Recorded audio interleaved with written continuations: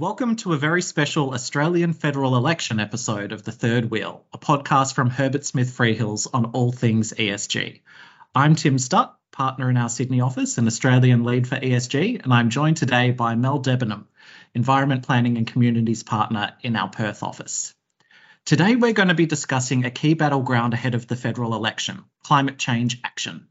To help us break it down, we're joined by Graham Phelan, economist and ESG lead for Frontier Economics. Thanks for joining us today, Graham. We usually start these podcasts with the same question for each of our guests. What does ESG mean to you and why is it important? Great. So as an economist, when I started thinking about ESG, or when I started looking at ESG, I would think of it, what it means for a country or a sovereign. This is where my mind initially went. And it's really about assessing the sustainability of a country's underlying macroeconomic model. So we're thinking about how well can a country maintain its competitiveness over the long term against those ESG headwinds that we all know about. So this is things like youth unemployment, demographic aging, and climate change and natural disasters. ESG is a really useful tool to take a longer term and broader focus on economic performance. So we're not just talking about next year's GDP results. We're using a broader and deeper analysis to complement traditional macroeconomic views. Overall, I think ESG is a really useful frame for thinking about some of the biggest issues our society has. And these are those big issues that transcend election cycles, but still hopefully influence them. Thanks, Graham. And perhaps we'll start with society and the electorate. And I think it's fair to say the heightened expectations of the public around climate action, look, it's certainly not the fringe issue that it might once have been. And from a personal perspective, it's a topic I think would be refreshing to see some bipartisan leadership. But leaving those personal views aside, that doesn't look to be the case. And there is a gap in party emission reduction targets for 2030. The Libs are at 26 to 28% by 2030 versus ALP 43%. With all that context, do you think climate policy will influence voting in this election? I think there's definitely a clear sign of change in the electorate from the last election. Now, recent polling's showing 6 out of 10 Australians are agreeing with the statement that global warming is a serious and pressing problem that requires action. And there was also late polling in August 2021 showing that across all of the federal electorates in Australia that we had majority support for climate action. So I think we're reaching that tipping point where hopefully that will induce some bipartisan agreement and alignment on economic policy, which I think is the hard part. Some of the highlights, I think, in the civil society was the National Farmers Federation coming out and supporting net zero. And post COP26, I think the Nationals sort of negotiating that carbon credit tax break and recognising that carbon farming is a legitimate means of smoothing farm income and seeing that this is a part of farming in the future and that we are looking forward in terms of how we can integrate climate action into traditional agricultural activities. And I think the results of the South Australian election, while not primarily about climate, are showing us that incumbents don't always have a strong chance of winning anymore. We're moving out of that COVID period. We've been kept safe, and there's been some really useful COVID policies which have satisfied the voters. But now we're looking forwards towards those next issues. It's clear, though, that in Australian political history, that belief in climate change doesn't always translate into political support for climate action. But beyond the election, there really aren't many substitutes for effective government policy when it comes to fundamentally transforming our economy over the coming decades. We need a federal government that's engaged and forward-looking to get our institutions right, set targets, and provide the policy settings so that business can understand and manage risk and then channel investment on that basis. There seems to be increasing recognition post COP26 that Australia has a way to go on policy, and most recently, the UN Secretary General named Australia as a holdout when it came to renewing or becoming more ambitious on our 2030 emissions reduction targets, which is very unusual to be called out by name from someone of that level of seniority. Just going to your point on Australia's targets, we do have the same 26 to 28% targets that we had in 2015, and something I sometimes reflect upon is the different layers of government in Australia. And when we look at each of the state targets and we build those up collectively, we see that Australia's targets possibly resemble something a little bit closer to 41% by 2030 if you took all of the states. So while I think it's very interesting and it's important that we focus on what our targets are, there's possibly not as much disagreement on the targets as there is how we're going to actually meet them over the longer term. So while the coalition has a focus on technology-led economic evolution to cut emissions, capture those emissions, and then store them or offset them, there are alternatives to doing that. So economics tells us that functioning markets are best for resource allocation, and to have these functioning markets, you need to use a price system that reflects the true cost to society.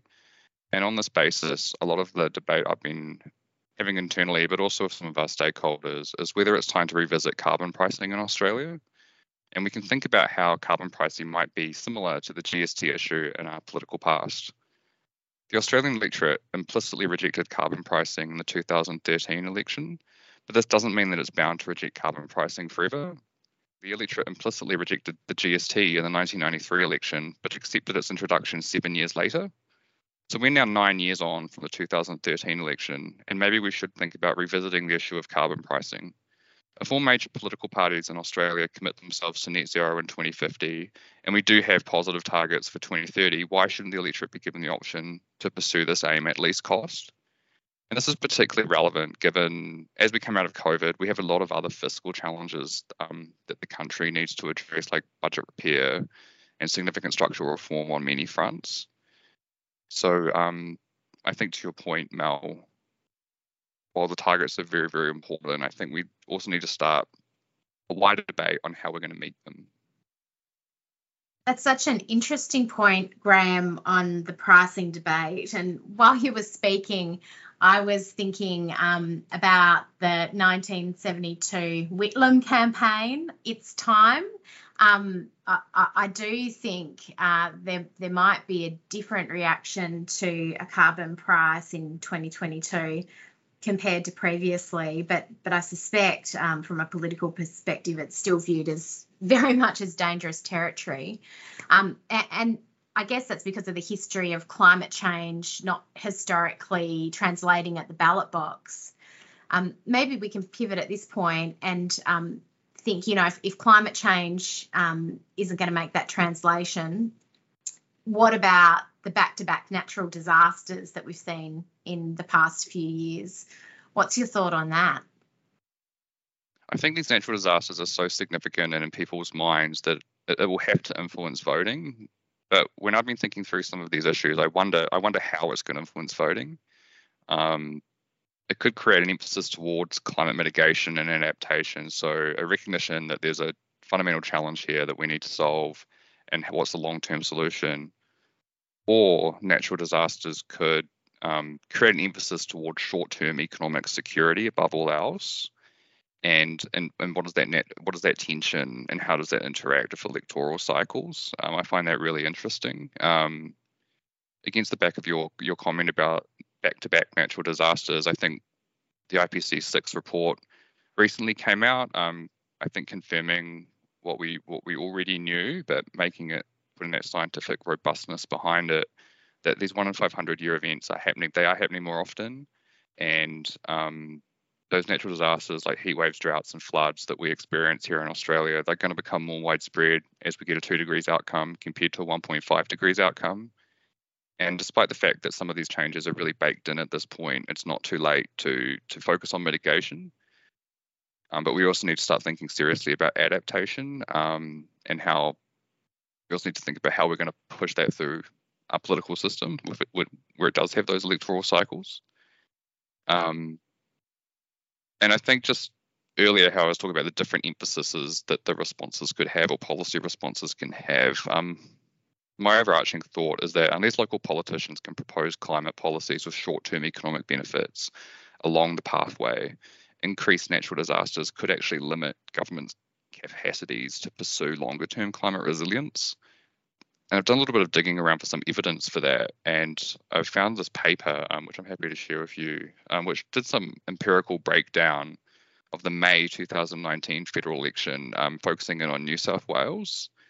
And what they were looking at there is that tension between short-term economic support for households' income security versus long-term planning and adaptation actions. And what they've done is they've mapped federal voting electorates with who was exposed most to natural disasters in 2019. So you might recall in 2019, the Murray-Darling Basin was experiencing mass fish kills. I'll always remember those pictures through the news. Even now, I still remember those. And rainfall in that year was 40% below average. So those regional communities were really suffering and experiencing the effects of climate change. And broadly speaking, there were two sort of competing policy positions. On the one hand, we had the Labour and the Greens promising significant cuts to greenhouse gas emissions to varying degrees. And Labour was also pledging to making pledges around renewable energy and offered farmers climate adaptation programs, whereas the Liberal National Government largely offered economic relief for rural communities rather than pledging to mitigate climate change and future drought. Some of the minor parties complemented this with stronger local measures. So what the researchers here did is they looked at those policy positions and the voting patterns, and then they compared those electoral outcomes across the electorates and then mapped who was most exposed or who experienced the largest impacts of drought. And what they found was that the voters in those drought-exposed areas prioritised individual economic security over the broader climate mitigation policies, which I think is a really interesting insight into how our long-term goals for climate transition and adaptation have to be supported by short-term supports, because I think the voters prioritise the latter over the former.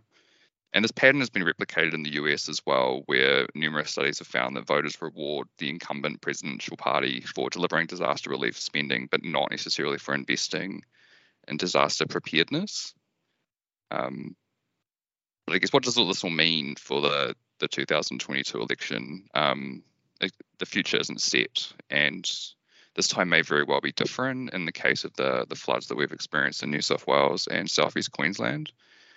It seems like this time it's more of a combination of factors around climate change, government incompetence, and poor planning, sort of playing more of a role in the perception that the federal government was slow to act when it came to the flooding. The Federal Emergency Response Fund wasn't necessarily utilised going into the floods, and even post-floods, around looking at that short-term income support, there's very clear perceptions across the electorate that the federal support was demarcated by electoral boundaries or may have been partisan, and I think it sort of created a lot of challenges there about how we even adapt and how we respond to climate disasters.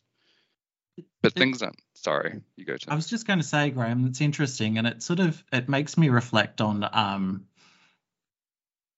perhaps a path forward being through some of the opportunities that climate change creates, and it makes me reflect on things like the Farmers Federation position in relation to climate change and opening up carbon markets in a way where there are opportunities. Because actually that will help provide economic support. Absolutely.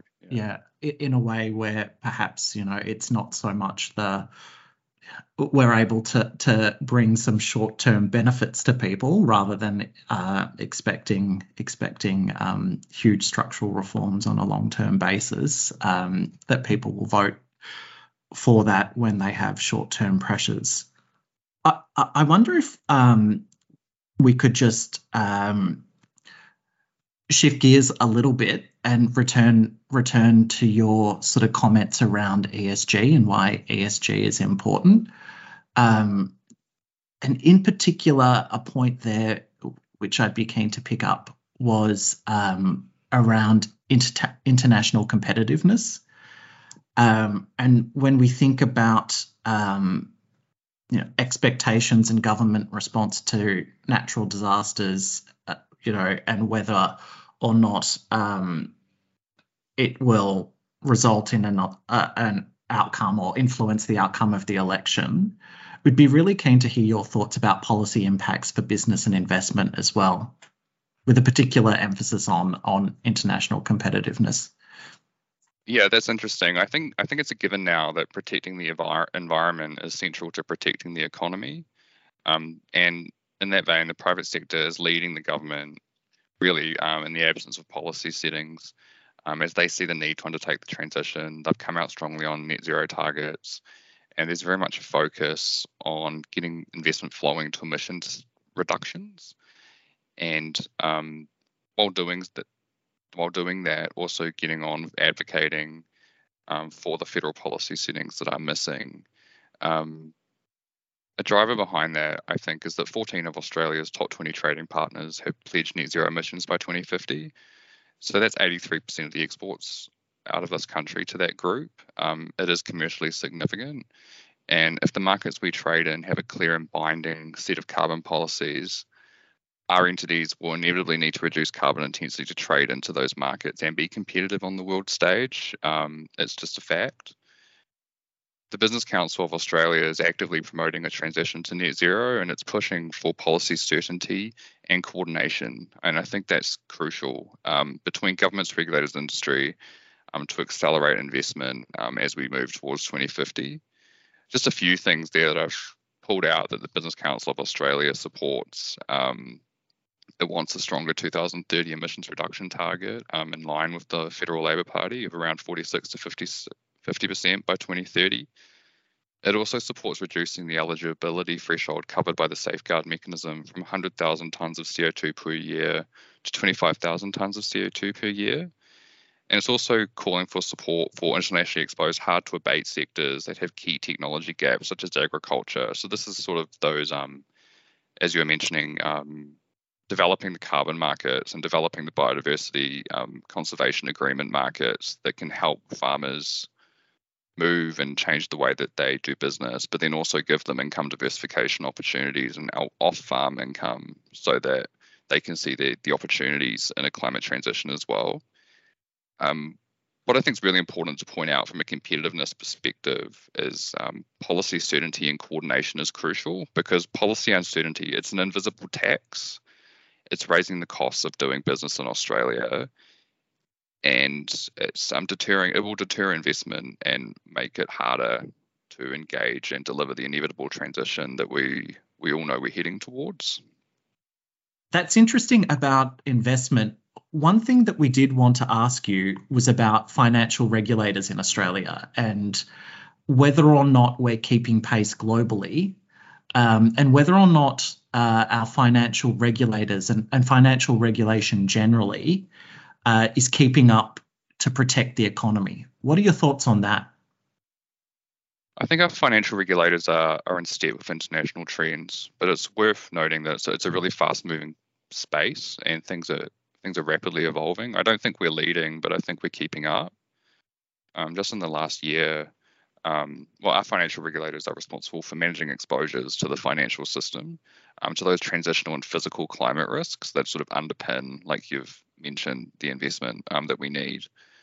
So a couple of highlights was APRA released its Prudential Practice Guide in November 2021, and that's a piece of guidance that's broadly consistent with the TCFD recommendations, where you disclose your climate-related financial risks and you report them alongside your annual report in the spirit of transparency. And then when you measure a risk, you can act on it.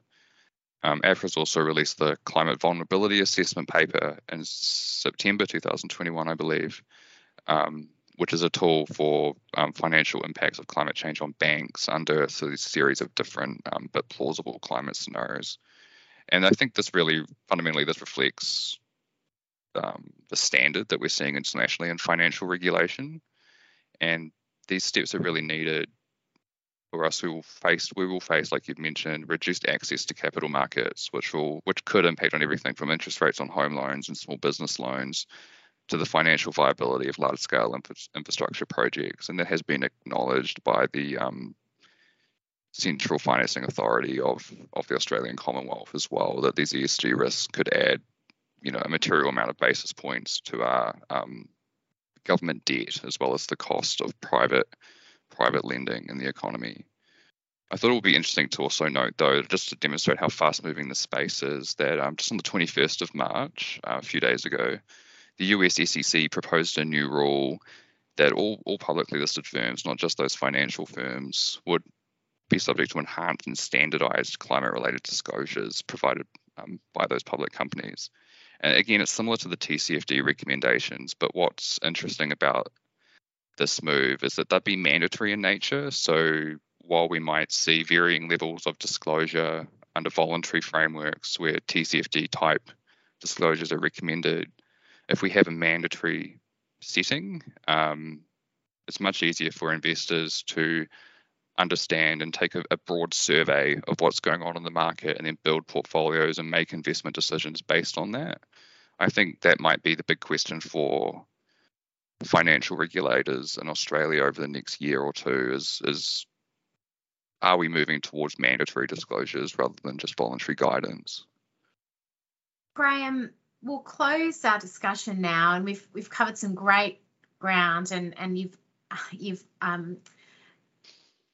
finished that question with a big question on the future of financial regulation in Australia. But I'd be interested in any final thoughts you've got on key economic factors that will be important to this election. One that immediately springs to mind for me is the rising cost of living.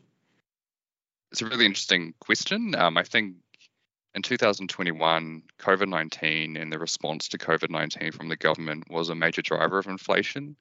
We saw global bottlenecks and disrupted just-in-time supply chains, confronted by strong demand, resulting in higher rates of inflation. That was also underpinned by government stimulus and a surge in spending on goods rather than services. Within the monetary community at the time, much of the debate among economists and also policymakers was whether this inflation was transitory, or acknowledging that there was a spike of inflation, but is it going to persist across time, and do we need to change our monetary policy or interest rate settings as a result? There seemed to be a consensus in 2021 that it was transitory, but it seems like we've hit yet another short-term shock, being Ukraine, the war in Ukraine and the oil prices, where we're seeing petrol prices of $2.20 in some parts of the country, and that's up from $1.30, around $1.30 last year. And that's going to flow through the system again with higher cost of living, and that's going to be very important, an important electoral issue, I'm sure. But I think the point is that our domestic inflation is being driven by international pressures that are largely outside of our control. And I think this will have some interesting implications for the federal budget coming Tuesday and also the subsequent election. So there's talk of the taxpayer-funded payments of maybe $400 for qualifying citizens, and then some holidays, so either addressing the fuel costs, either for an excise holiday or maybe no indexation on the fuel tax going forward. But I think the challenge is now these are sort of short-term stimulus measures which can compound inflation and then lead to interest rate rises. It would be a disaster scenario if the federal budget was announced, we have these stimulus measures come out, and then the RBA raises rates sooner than expected in response. It will be a disaster possibly for the election. I think that challenge will be going through the government's minds at the moment. I think there's also a view about whether if we can give relief now through subsidy and transfers, but whether that's going to foreshadow austerity later as we move towards budget repair and we need to find the funds to fulfill the other priorities that the government has. Again, just maybe when we were talking about ESG at the very beginning, talking about short-term and long-term competitiveness, I think as an economist, I always come back to the long-term and thinking about productivity enhancing reform as a way of lifting productivity growth and supporting vulnerable citizens so that declining living standards can be reversed. So we don't need to necessarily focus on short-term fuel excise holidays, but we can focus on long-term structural reform that can help Australia play its part in global issues like the climate crisis, but also help the electorate enjoy the benefits and the opportunities in the transition, such as through coordinated energy policy or carbon farming in the regions, for example. Graham, thank you so much for joining us. And lending your economic expertise to the myriad of issues in the ESG space that are being thrown up in this election. Thank you very much. We usually close out each episode of the pod with an interesting ESG fact, and perhaps picking up on points you raised around stimulus and short-term economic security above all else. I wanted to talk about beer and a potentially contentious election promise. For some reason, beer always plays a not insignificant role in Australian elections, whether it be the pub test for particular issues or the leader being someone you'd happily pull up a stool and have a drink with. The Australian Hotels Association met with the Treasurer recently to discuss a push for $150 million of tax relief on draft beer being poured in pubs. And the association is one of many voices calling for action on this front.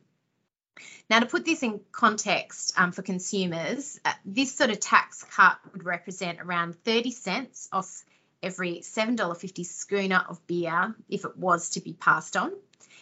It's not intended to be permanent, rather temporary, and a measure to help venues recover from pandemic restrictions. We all know what a hit the hospitality industry has had as a result of COVID.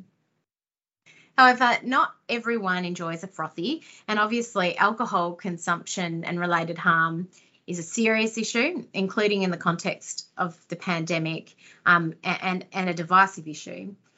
It's food for thought when the ABS's latest National Health Survey indicated 1 in 4 adults aged 18 years and over exceeded the Australian alcohol consumption guidelines, and men are more likely than women to have exceeded the limits in the guidelines. Over a quarter of men were reported as consuming more than 10 standard drinks a week. So in addition to the health concerns around this sort of tax cut, the beer discount has also been coined as sexist by distillers, spirit manufacturers and distributors, pointing out that discounts would mainly benefit men, the primary consumers of beer. All will be revealed on this and other tax cuts later in March, and Tuesday, in fact, as Graham mentioned, once decisions on the budget are announced by the PM. If you'd like to follow this outcome and for more election insights, please visit the HSF Election Hub on our website. As always, thank you for listening, and Tim and I look forward to you joining us for the next episode of The Third Wheel. In the spirit of reconciliation, Herbert Smith Freehills acknowledges the traditional custodians of country throughout Australia and their connections to land, sea and community. We pay our respect to their elders past and present and extend that respect to all Aboriginal and Torres Strait Islander peoples today.